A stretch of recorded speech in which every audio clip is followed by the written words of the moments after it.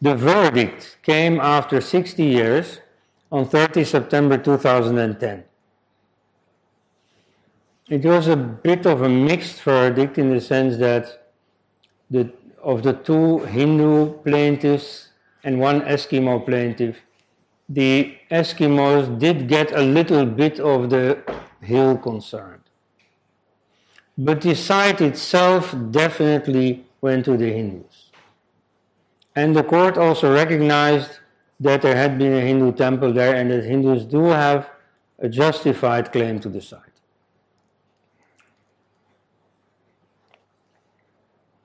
Now the secularists, who are always thirsting for blood, who will absolutely fight the Hindus till the last Eskimo, they hoped for some Eskimo agitation against this verdict, but it failed to happen, because after all the Eskimos are not really interested in Ayodhya. Hindus by their millions go on pilgrimage to Ayodhya. No Eskimo ever goes there. Eskimos go to Mecca, or if they don't have the money, they go to Ajmer, but they never go to Ayodhya.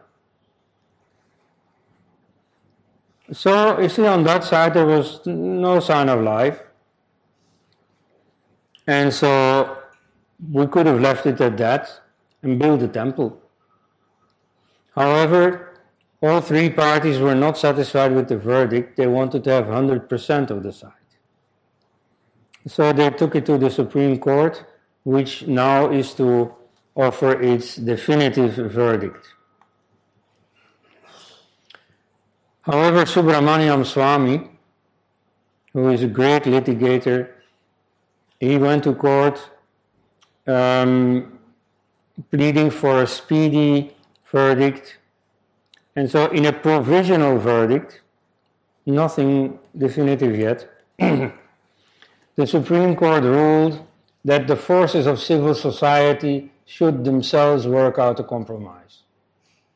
Now that brings us back to the situation of the 80s and 90s, when India was totally, full of communal riots. Because you see, among themselves they are not going to come to an agreement. Especially not because the Hindus don't defend themselves well. You see, they will go to negotiations with a plan to satisfy the others for half and themselves also for half. Whereas the other side comes to the negotiation table demanding 100%. And so they say, okay, well, we'll do half-half. You get half of your 50% and we get all the rest. That is the enemy's strategy. So Hindus are not very good at defending themselves. So fortunately, we have rule of law and we have courts to decide this. And it is a complete dereliction of duty by the court to refer the whole conflict back to civil society. It is precisely the role of the court to adjudicate.